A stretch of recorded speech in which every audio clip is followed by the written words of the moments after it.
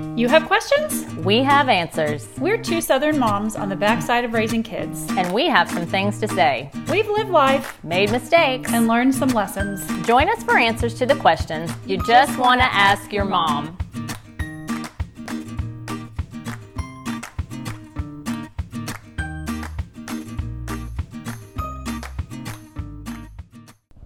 Hi, welcome to another Just Ask Your Mom podcast. I'm Bonnie, I'm Renee. and today we're going to talk about a quick list of 10 things kids need to hear. We've talked before about things that moms need to hear and things you need to see in your marriage, but there are some things that you can say and bring into your kids' lives that they really just need to have. They need to have on their mind. Yeah, it's just so important. In the day-to-day, it's easy to just survive. And so this is kind of one of those 30,000 foot episodes where you're like, okay, readjust a little bit here. Yeah. What are we aiming for? Right. So And they're easy. They're not super difficult. It's not like one more thing you have to think about. It's just, keep in mind. So the first one is 3 easy words: no matter what. And what I mean by this is that this goes for all ages. There's nothing that you can do to make me or dad or God love you any less. that's good. This goes along with trying to raise your kids without shaming them, things like that. But your kids just need to know that you, no matter what, you are security. You are a given. They don't have to earn your love. They don't have to be performance-based. It's just no matter what. Yeah, they're going to mess up. They're going to do dumb things, but it's okay. I might not have liked the thing that you did, but no matter what, there's nothing you can do. So I'm thinking about, okay, what does this look like in the life of a 2 and 3 year old, a life of a 5-year-old, along the years? What does this look like put into action? First of all, you just say it. Yeah. Like, no matter what, you cannot make me stop loving you. Right. I've talked to several friends who have adopted children, and sometimes this comes up. This rears its ugly head. The lie that, they're not loved by their parents who chose to bring them into their family. And you just replace that with the truth. Right. I will always love you. There is nothing you can do Right. to make me stop loving you. Sometimes in the really small children, they kind of, they do something wrong and they'll go hide, or they don't want to admit it, or they're afraid. Well, what they're afraid of is disappointing you. And okay, you might be disappointed in their behavior, but what they're really deep down afraid of is that, oh no, like, this is it. I'm out of the family. Mom's not going to love me anymore. And sometimes you can get really angry, Oh yeah, really disappointed, really angry. I really wish you hadn't done that. Really shocked. That choice was a really bad one. But, you're still you, and I'm going to love you no matter what. That's right. Like, I'm thinking as I get older, it can sound like, I'm so glad you told me that. Or I'm so glad that this came up if they didn't tell you. Yeah. That you turn it around, that you're glad that the air is getting cleared. You're glad that, even if, as we've talked about on this podcast many times, when trust is broken, you're glad that you can get on the road to recovery. Yeah. Mm-hmm. So, and that does not change your love. It does not change your love. Your kids are going to do a lot of things to make you not like them. Oh, I'm so glad you said that. Yes. That's okay. And it's not abnormal. Yeah, it's very likely, especially during the awkward, like preteen years. And it's a struggle. But yet you're not going to stop loving them no matter what. Sometimes I had to tell that to myself. Yeah. I'm just having a moment here, Yes. a memory where I'm like, that's right. You do love them. You do love them, even though you're not enjoying them right now, no matter what. Right. That's so good. So just remember that. All right. Number 2, you have what it takes. So we've talked about this before. There's this balance between, I hate this stuff that we hear in our culture all the time. Like, you're okay just the way you are, and you're just embrace yourself and all this stuff. Okay, no, we're not okay just the way we are. We're broken, we're sinful, and the journey back to wholeness, to oneness with God is is our sanctification. Right. So when you're saying that to your kid, to your child, you have what it takes. You're telling them, well, it's so easy for them to doubt at all ages. Again, if they're enough, if they are, the lie and the poison of comparison is always out there. You know, somebody's better at dancing than me, and somebody's better at math than me, and somebody's better at, you know, fill in the blank than me. And when you tell your child you have what it takes, it doesn't necessarily mean that they can do anything in the world, but whatever they're setting their mind to, it's like you have a belief in them that they've got it. Like God's gifted them in special ways and unique ways that are just for them, to take out into the world and do some kingdom work, like make a difference. And every one of us has that.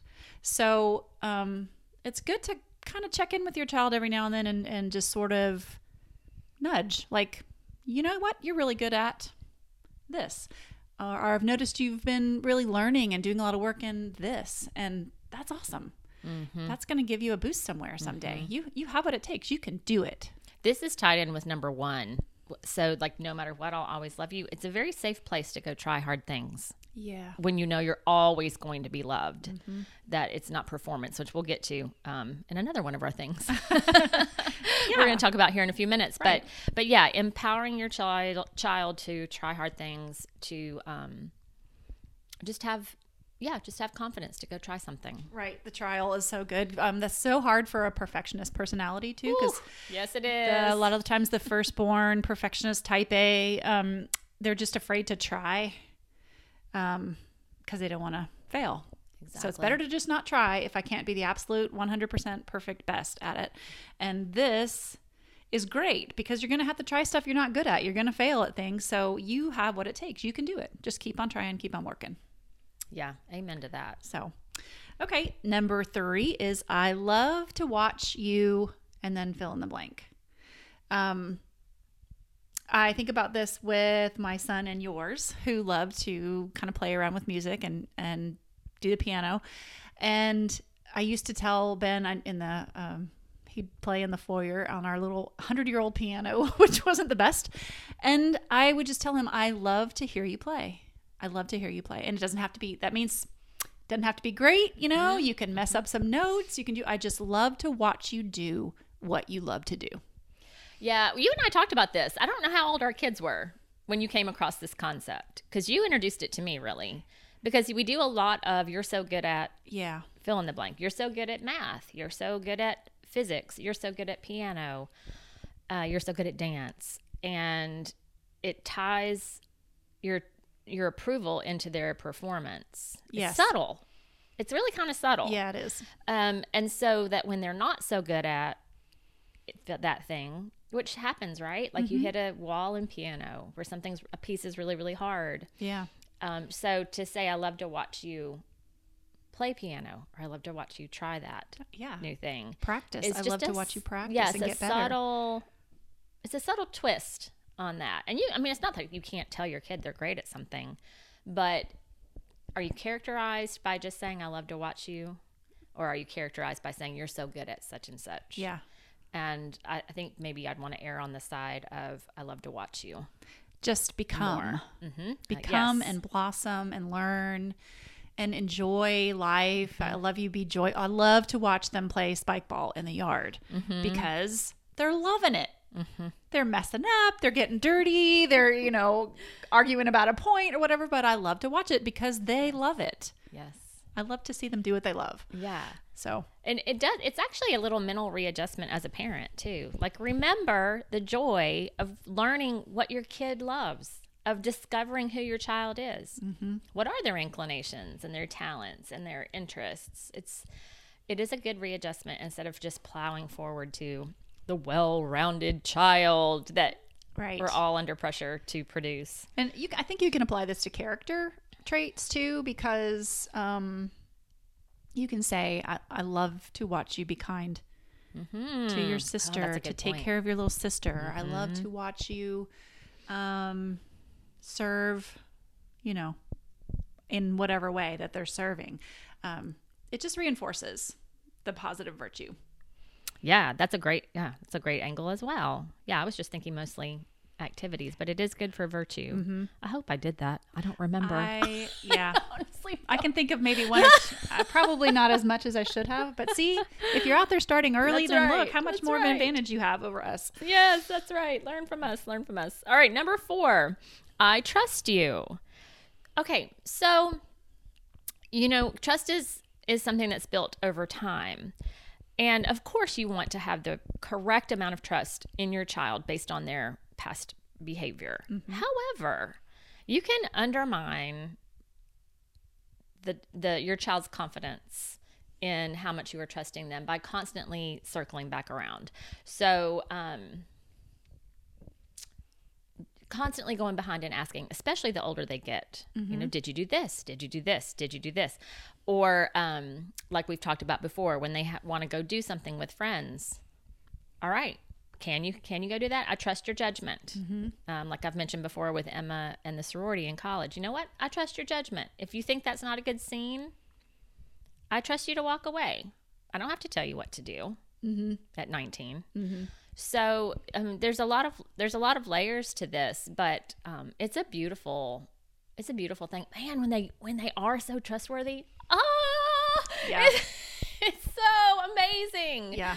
I think back, I just think about yourself as a person in relation to your own parents, to have your own parents tell you what you just said. Hey, I trust your judgment. I trust that you're going to follow through with whatever it is. I trust that you're going to do well in this class. I trust you're going to keep your commitments, all the things.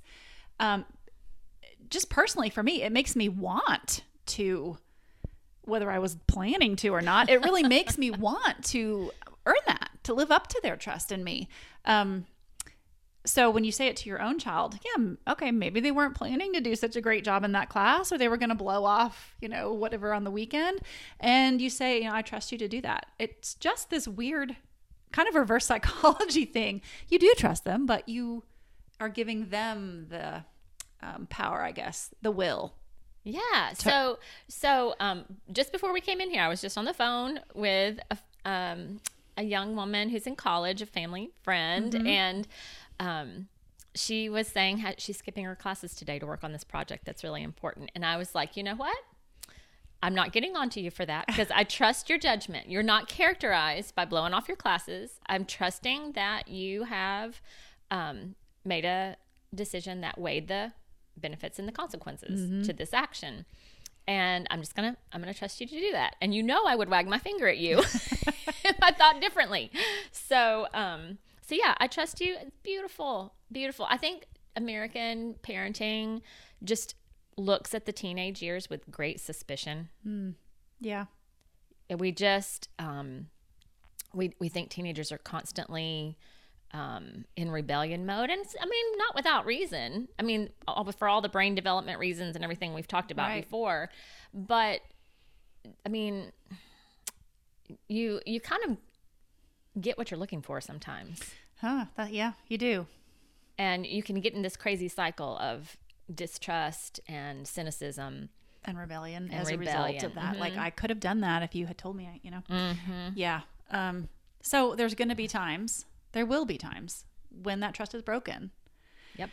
And maybe you can't say, honestly, I trust you in everything that you're going to do. So you, like I said, because they really, really want that, they really do want you to trust them.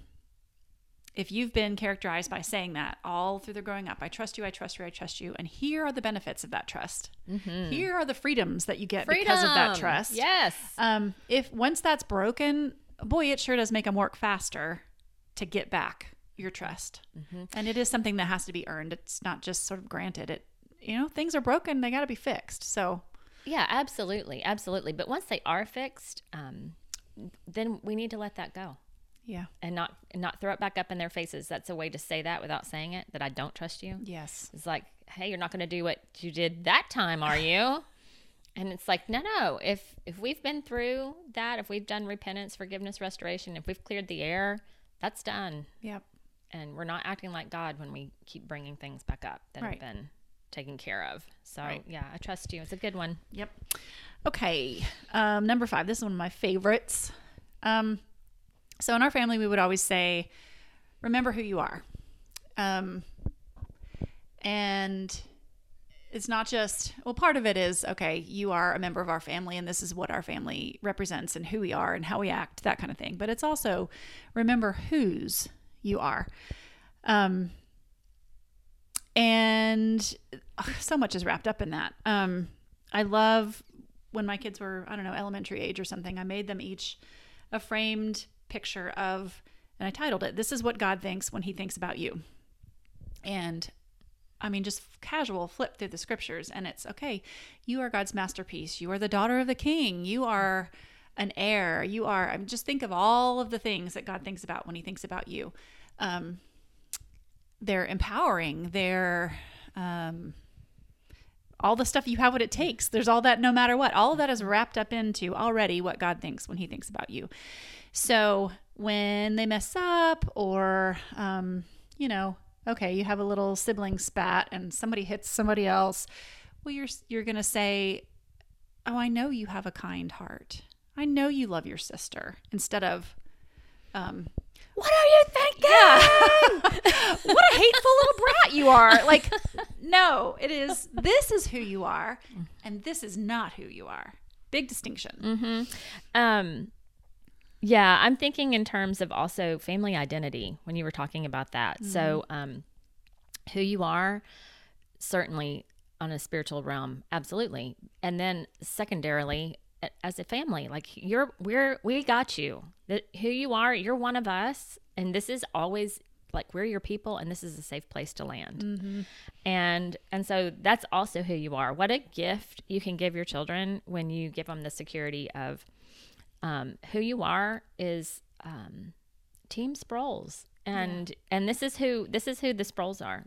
The Sproles are generous. The Sproles are forgiving. The Sproles are loving and fun, and peace loving, and we build each other up. We don't tear each other down. Right. All those kinds of family identity things. I think we should do a family identity episode. Yeah.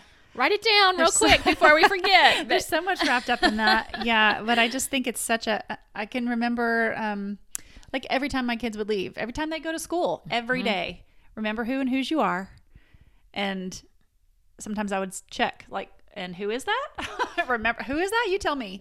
Well, I'm a Blaylock and I'm God's child. Mm-hmm. Okay. And you should know what that means. So every time when they got older, they'd drive off out of the driveway, remember who and whose you are.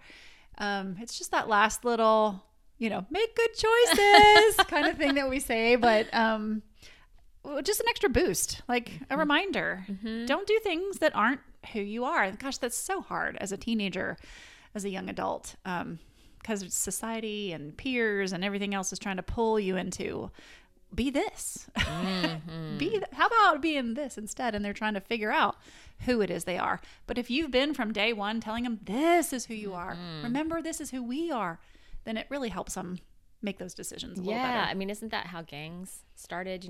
It's all this brokenness, and they're like, I need belonging. Yeah. I need to be part of something. And like remembering who you are, like, yeah, you're written into God's story. He had plans for you before you ever landed on this earth. Right. So many good things in store for you. That's who you are. You want to go and discover those things. Right. You're not an accident. You're gifted. You're full of everything you already need to just go and thrive. So Love that. Good. So good. All right. Number 6, it's okay to mess up. So failure with an effort is okay. It's allowing your kids to fail with dignity and with safety is so important.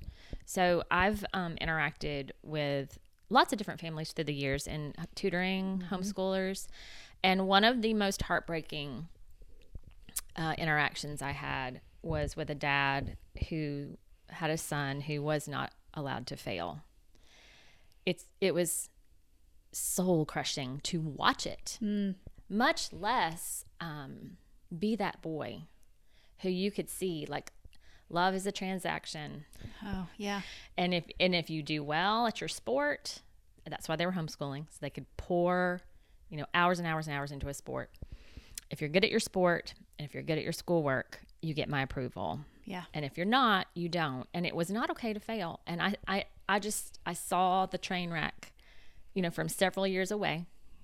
And it really broke my heart. And so get parents, please, please, please give your kids the freedom to fail. Yeah. I think what you're describing is so much about parent rather than child. Yes.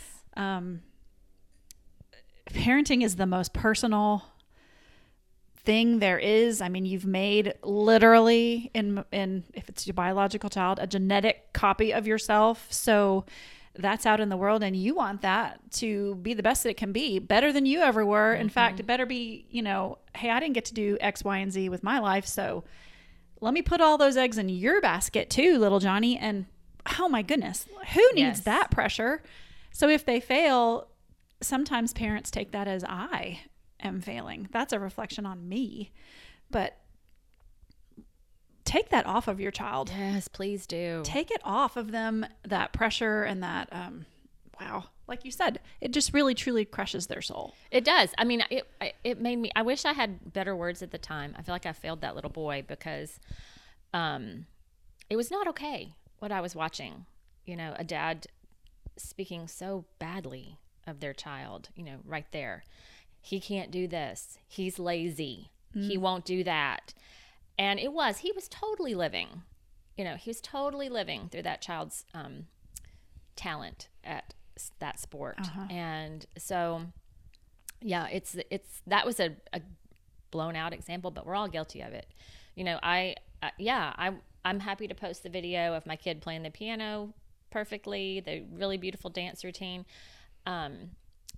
But, I'm just as proud of that not so great grade you got when you tried really hard. Oh, yeah. As I am when you get a really great grade and tried really hard. It's about your effort. And failure's okay. Like, shoo. And if you're a perfectionist and become a parent, ooh, double whammy. Yeah. Amen. I don't know anything about that. No, me neither. I mean, it's just a theory, but I would think it's really bad. Hypothetically. Exactly. Yikes. Oh. Yeah, that's really hard.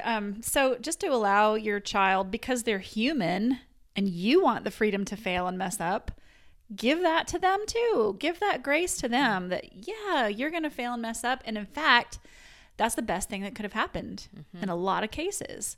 And I think as parents, more so today than when I was growing up for sure, but we tend to swoop in and fix. Oh, good point. And pave the way so that there can't possibly be any failures, because we don't want that perception or, our little angels are so precious. Heaven forbid that they ever get, any bumps or bruises along the way, but they're meant to. That's called life. That's called being human.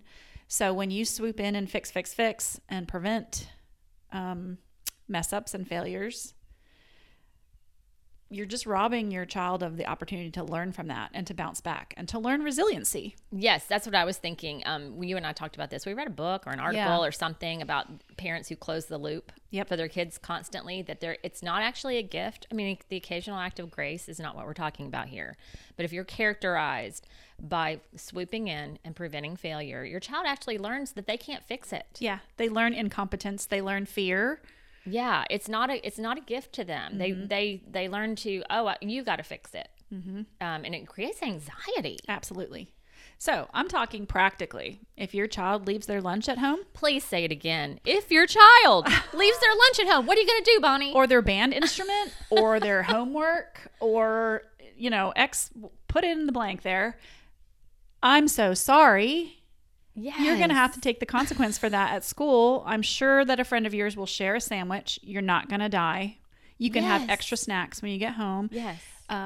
You might have to have a lower grade on that homework, but guess what? The next time, you're going to remember to bring the homework. You're going to remember to bring the lunchbox instead of mom scrambling, especially a mom who has to go to work, for goodness sake, to race that up to the school on time and to make sure you've got this in your, email or whatever it is. Don't rescue them. No. Let them fail. Talk through it. Okay, well, what did we learn about that? I'm so glad you learned that, because look how great it's going to make your life. Yeah. Don't negate the failure. The failure is awesome. Yes. Okay, let's see. The next one is kids need to hear their story. So, whether you have birthed a baby or adopted a baby, or however it is that your child has come into your home, tell that story.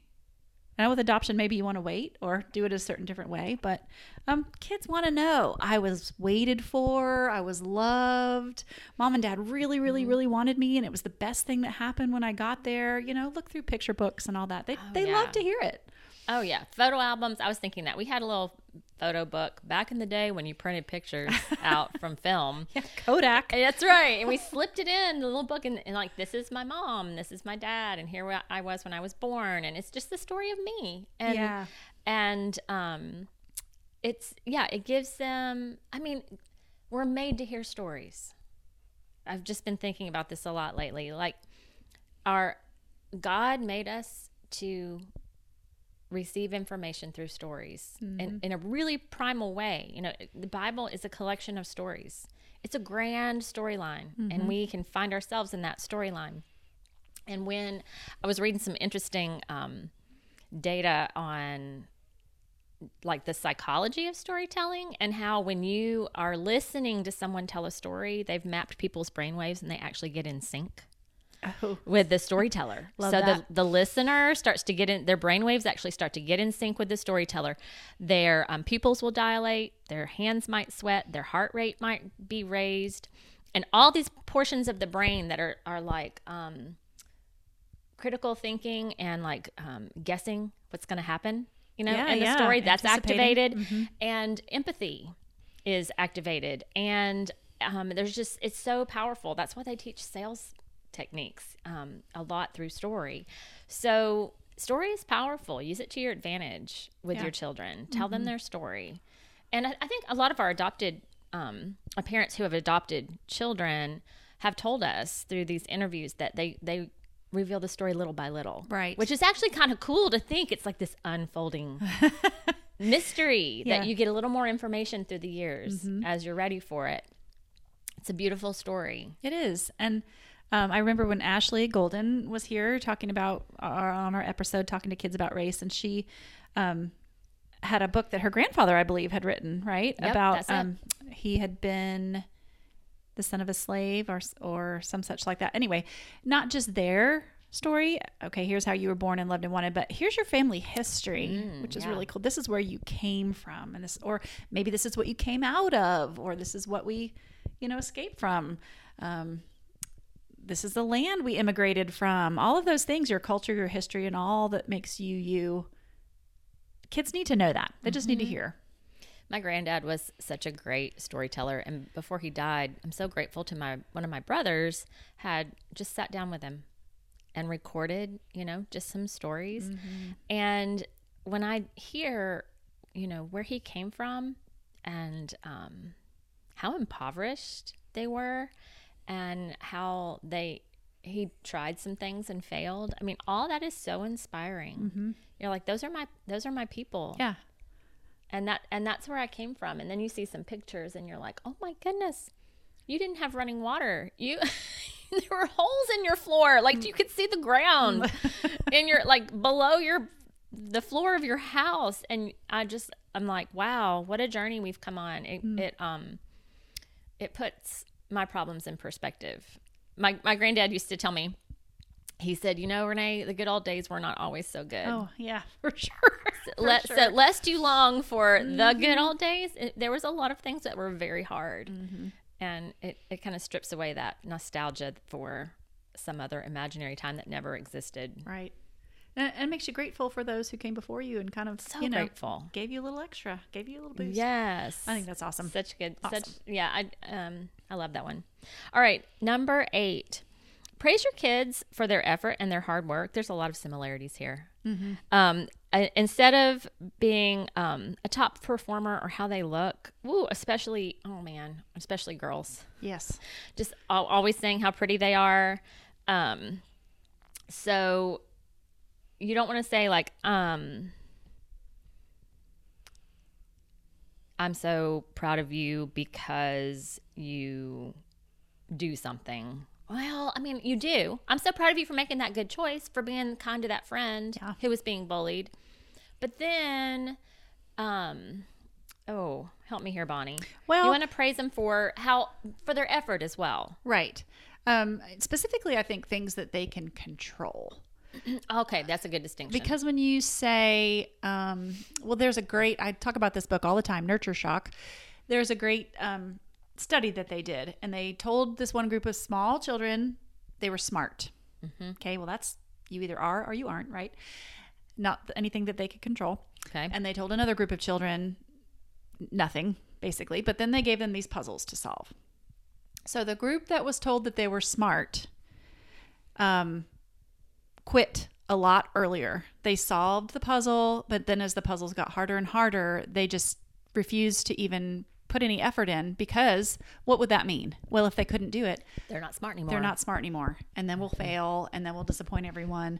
But the group that was not told that, or just said, hey, that's great, you worked really hard on that together, and praised for their effort, well, they were ready for the next thing. Okay, great. As long as I try hard, maybe I'll get this next one too.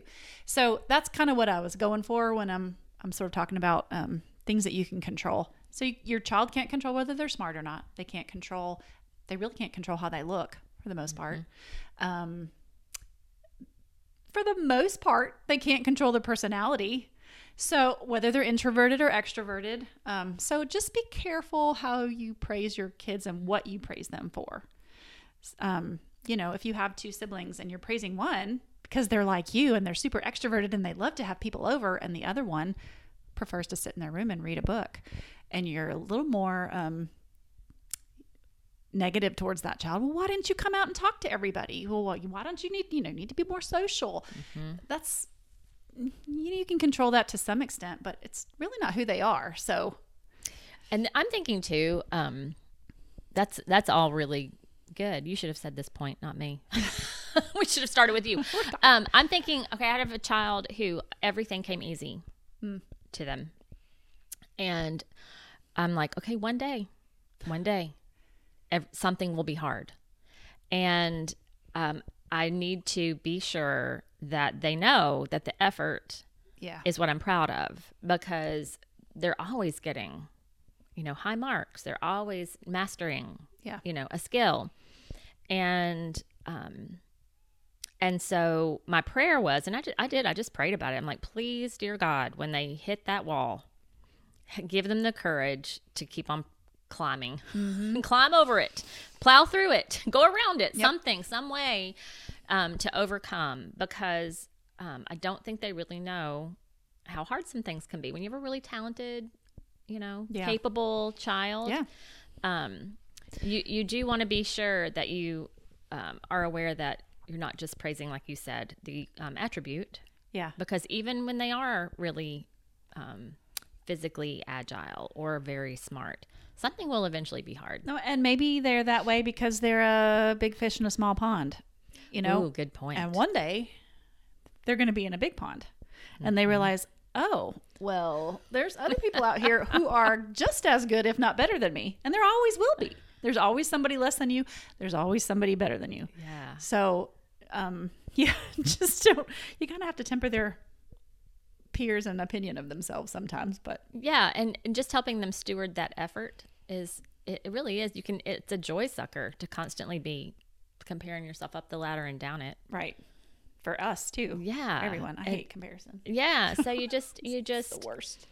I compare myself to myself. Do I see progress? Yeah. In my life from a year ago, 5 years ago? And if not, why not? And if yes, yay. Yeah. Well, hallelujah. Good for you. You must be so proud of yourself. And that's another thing is that I think we don't say that to kids enough. We say a lot of times, I'm so proud of you, right? Which you should. They need to hear that too. But to tell them, you must be so proud of yourself to have worked that hard, to have reached this goal, to have whatever it is. I think that puts their motivation sometimes intrinsically inside rather than always looking outside for approval. Well, who's proud of me now, and who's going to accept me now, and who's going to all those things. It's okay that I accept me. Like you said, I'm comparing myself to myself, and I'm doggone it proud of myself. Yes. You should be. Yes. So I'm recalling a not so great parenting moment here. It's kind of funny, so I'll just mention it. So we were looking, I saved all of our kids' schoolwork because I was always afraid the police were going to come knock on my door. Like, it's irrational now that I think about it, but we saved everything. So we were cleaning out as the kids' graduation, came along. We cleaned out bins and bins and bins of papers, and I found all their handwriting notebooks and things from like first grade, second grade, third grade. And then we pulled out their writing from like fifth grade, sixth grade. And, yeah, my daughter's handwriting got beautiful. Like she's doing calligraphy by fourth grade. Yeah, she's awesome. Past cursive. Now we're into calligraphy. My son, on the other hand, his first grade handwriting was maybe like 1.5 inches or 2 inches tall, and his sixth grade handwriting was maybe 1/2 inch tall, but it basically looked the same. My son is exactly the same. We laughed so hard that his handwriting looked the same 5 years later as it did. So, and that's like a big family joke now, and that's kind of not. Like, maybe that's not so funny. Well, compare yourself to yourself, but you do. I mean, it is good to reflect, like on where you were and where you are now, and that was a good exercise to take them through their old work. Oh yeah, for sure. It really was. Art, especially like my poor son. He cannot draw. He still probably would draw potato people, with the stick arms. Right. He will admit that. He just doesn't have that. I don't either. So I'm right there with you. Yeah. But I mean, he has plenty of other skills that he's just proud of himself and has progressed along and super talented. So it's fun. It's fun to go look back at the old dance videos with my daughter or the old piano books with my son. Like, oh my goodness, do you remember you were 10 when you were playing this? Yeah. And think about what you can do now. Yeah. Progress. That's awesome. Good. Progress is always great. Yep. Okay. Let's see. What are we on? Number 9? Number 9. Wow. Things kids need to hear from you. I'm sorry. I messed up. Will you forgive me? I think a lot of times parents, well, I don't know that I ever heard that from my own parents, but I think a lot of times parents are afraid to say those words to their kids. In order, maybe they think it undermines their authority somehow, or their kids won't respect them if they know they've messed up. I don't know, but I do know there's a lot of families and dads, for some reason in particular, that really have a hard time with going to their child and saying, "Hey, I messed up. Will you forgive me?" Which is just a shame. It will either bring your family into freedom if you do this, or it will throw up all kinds of walls with the people in your life who are supposed to be the most important. Mm-hmm. It will shut you down. And I mean, we know this as spouses, right? When we don't clear the air and admit what we've done wrong and ask for forgiveness, when you always require that of your spouse, but you don't ever do it, that creates all kinds of resentment. Yeah. And kids are not immune from that either. They know when you've violated the family rules, right? The house rules. And they know when you've messed up. Mm-hmm. And the sad thing is, they're so ready to forgive. They are. Like, too ready. I'm like, no, stay mad a little longer. Because I deserve it. So terrible. Yes. They have these awesome, fine-tuned justice sensors and from a very young age. And I'm not talking about, fair and unfair necessarily, but justice. Yes. Like, they get it. And if you punish them or come down too hard on them over whatever that wasn't justified, but you just let it go, you don't apologize, that's putting another brick in that wall between the two of you. So by the time you're, fast forward that relationship down the road, talk about all this trust we've tried to build, you're just sort of shooting yourself in the foot if you don't apologize. Yeah, it's not going to go well with you. So just do it. Like, watch the magic happen. When you do this in your life. I'm sorry for, say the thing. Mm-hmm. I was wrong. Will you please forgive me? I mean, you just try it out with your friends, your coworkers. Like, people are not even going to answer you because they're not even used to being asked if they will forgive. Right. Because I'm sorry, you hold all the power. You just, if you say, I'm sorry, what am I supposed to say? That's okay. It's actually not okay. Right. But you're requiring me to say some silly phrase like, it's okay, because I feel like I have to say something. Right. So go through the whole thing, do the whole spiel, and watch the magic happen. Yeah. The beauty of forgiveness. Your child, 99.9% of the time is not going to hold you hostage over this. They're not going to sit with their arms folded saying, no, I'm never going to forgive you. 99.9% of the time, you will be brought to your knees because your child will say, yes, mommy. Yes, mommy, I forgive you. And oh my goodness. Talk about a relationship bond and a builder. I still, to this day, my kids are out of the house. I still, just because of my own whatever brain, will come back and think of things, usually at 2 or 3 a.m. when I wake up and replay my entire life. Gosh, I could have done that differently. And so I'll apologize to them. And half the stuff they don't remember, or they're just like, oh my goodness, mom, yes, of course, But I just got to get it off my chest. I just got to apologize. So. Yes. Isn't it funny when they leave, you get this reel going in your head, like all the things that we could have done differently.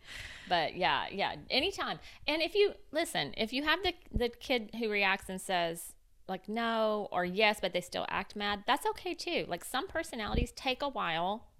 Like they maybe are forgiving you, but they just take a while to like come down off that emotional high there. That's like, or emotional low, how angry they were. Mm-hmm.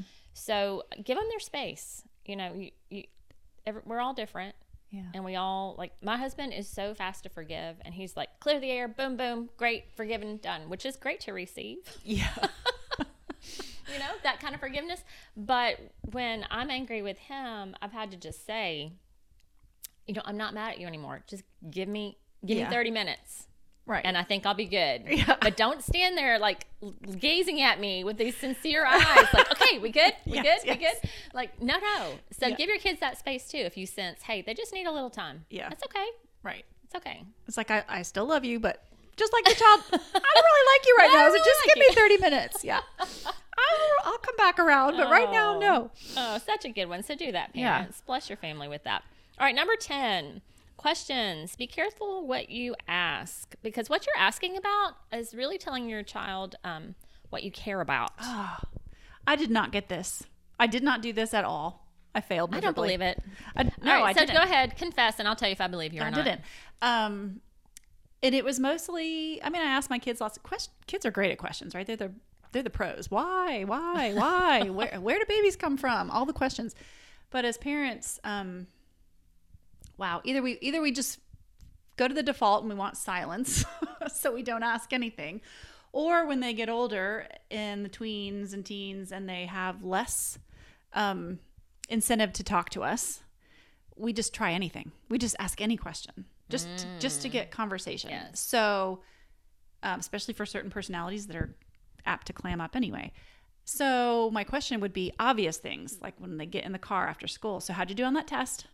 So how did this class go? How was this project? And it was all like performance-based stuff. And I didn't even dawn on me that's what I was doing, because out of the other side of my mouth, I'm saying, you know what? I don't really care. Make a B. It's totally fine with me. Make a B. But the questions I'm asking are, how did you do? How was that? How could you have done better?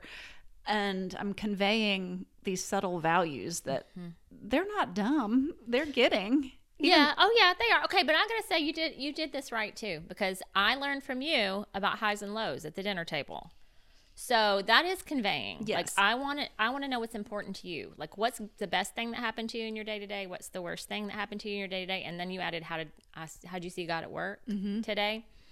Okay, so you did convey it with that, and I copied you and learned to convey it through that. Like I want to know what's going on in your inner world. I want to know what's on your heart. And if a kid says like, I can't think of anything good, okay, there's your answer.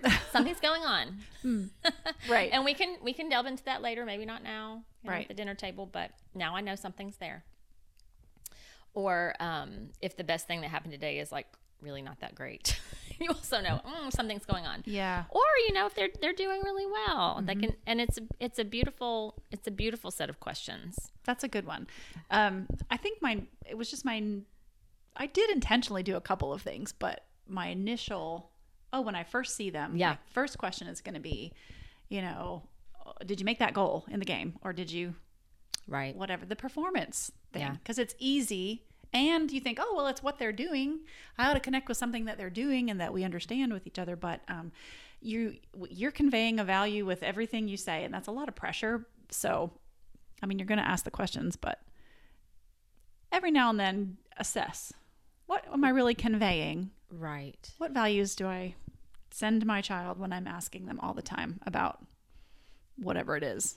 Anyway. Yeah. So it would look like, instead of how'd you do on that test today, you could say, how did you feel about the test today? Did you feel good about it? Did you feel bad about it? How's that friend doing? Bringing in like caring for others. Right. Or, I guess I'm just thinking, so what are your family's values? Those are the things you want to be asking questions about, right? Yeah. Taking the temperature of, are we loving others well? Mm-hmm. Are we being peacemakers? Mm-hmm. Are we being generous? Are we being merciful? Mm-hmm. Are we being excellent? We want to be excellent. Yeah. I mean, I'm for some hard work. Yeah, me too. But it does need to be a balance. You're right. Yeah. If it's always performance-based questions, you're conveying that I will love you more, be more proud of you. I'll be more pleased with you. Yeah.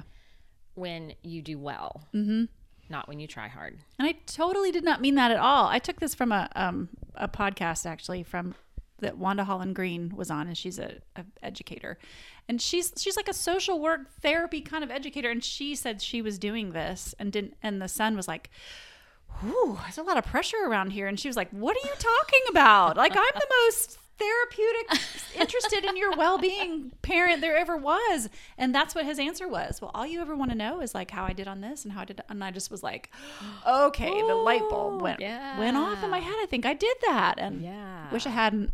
Wish I hadn't. Yeah, right. So like we said in our intro, we've lived life, made mistakes, learned some lessons, learned from us. Do better than we did on some of these. So I have one more bonus one that's free. Which I didn't tell you about earlier, but okay, good surprise. I am a big fan of Kelly Corrigan, and she's written a book. It's been out for quite a while now called Tell Me More. And it's 12 things that are hard to say generally.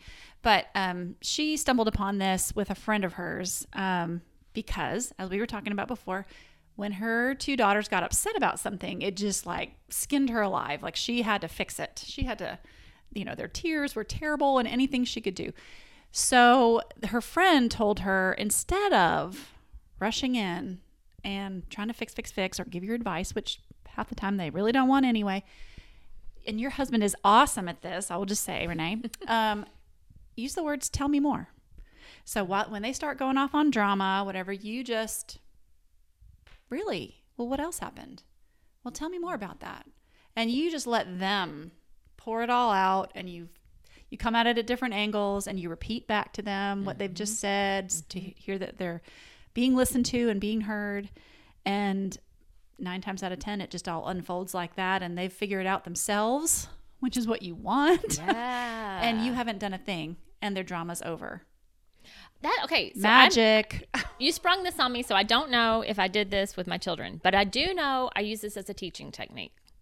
So when I'm asking for answers from the classroom and a student gives me, a short answer, I automatically say that, tell me more. Like, I know the explanation generally, and I can write the explanation up there, but I want them to tell me more. And I get really good information that way. Sometimes it's a totally different angle, right, than what I was thinking. Yeah. So yeah, that one's great. I love that bonus one. Tell me more. One too.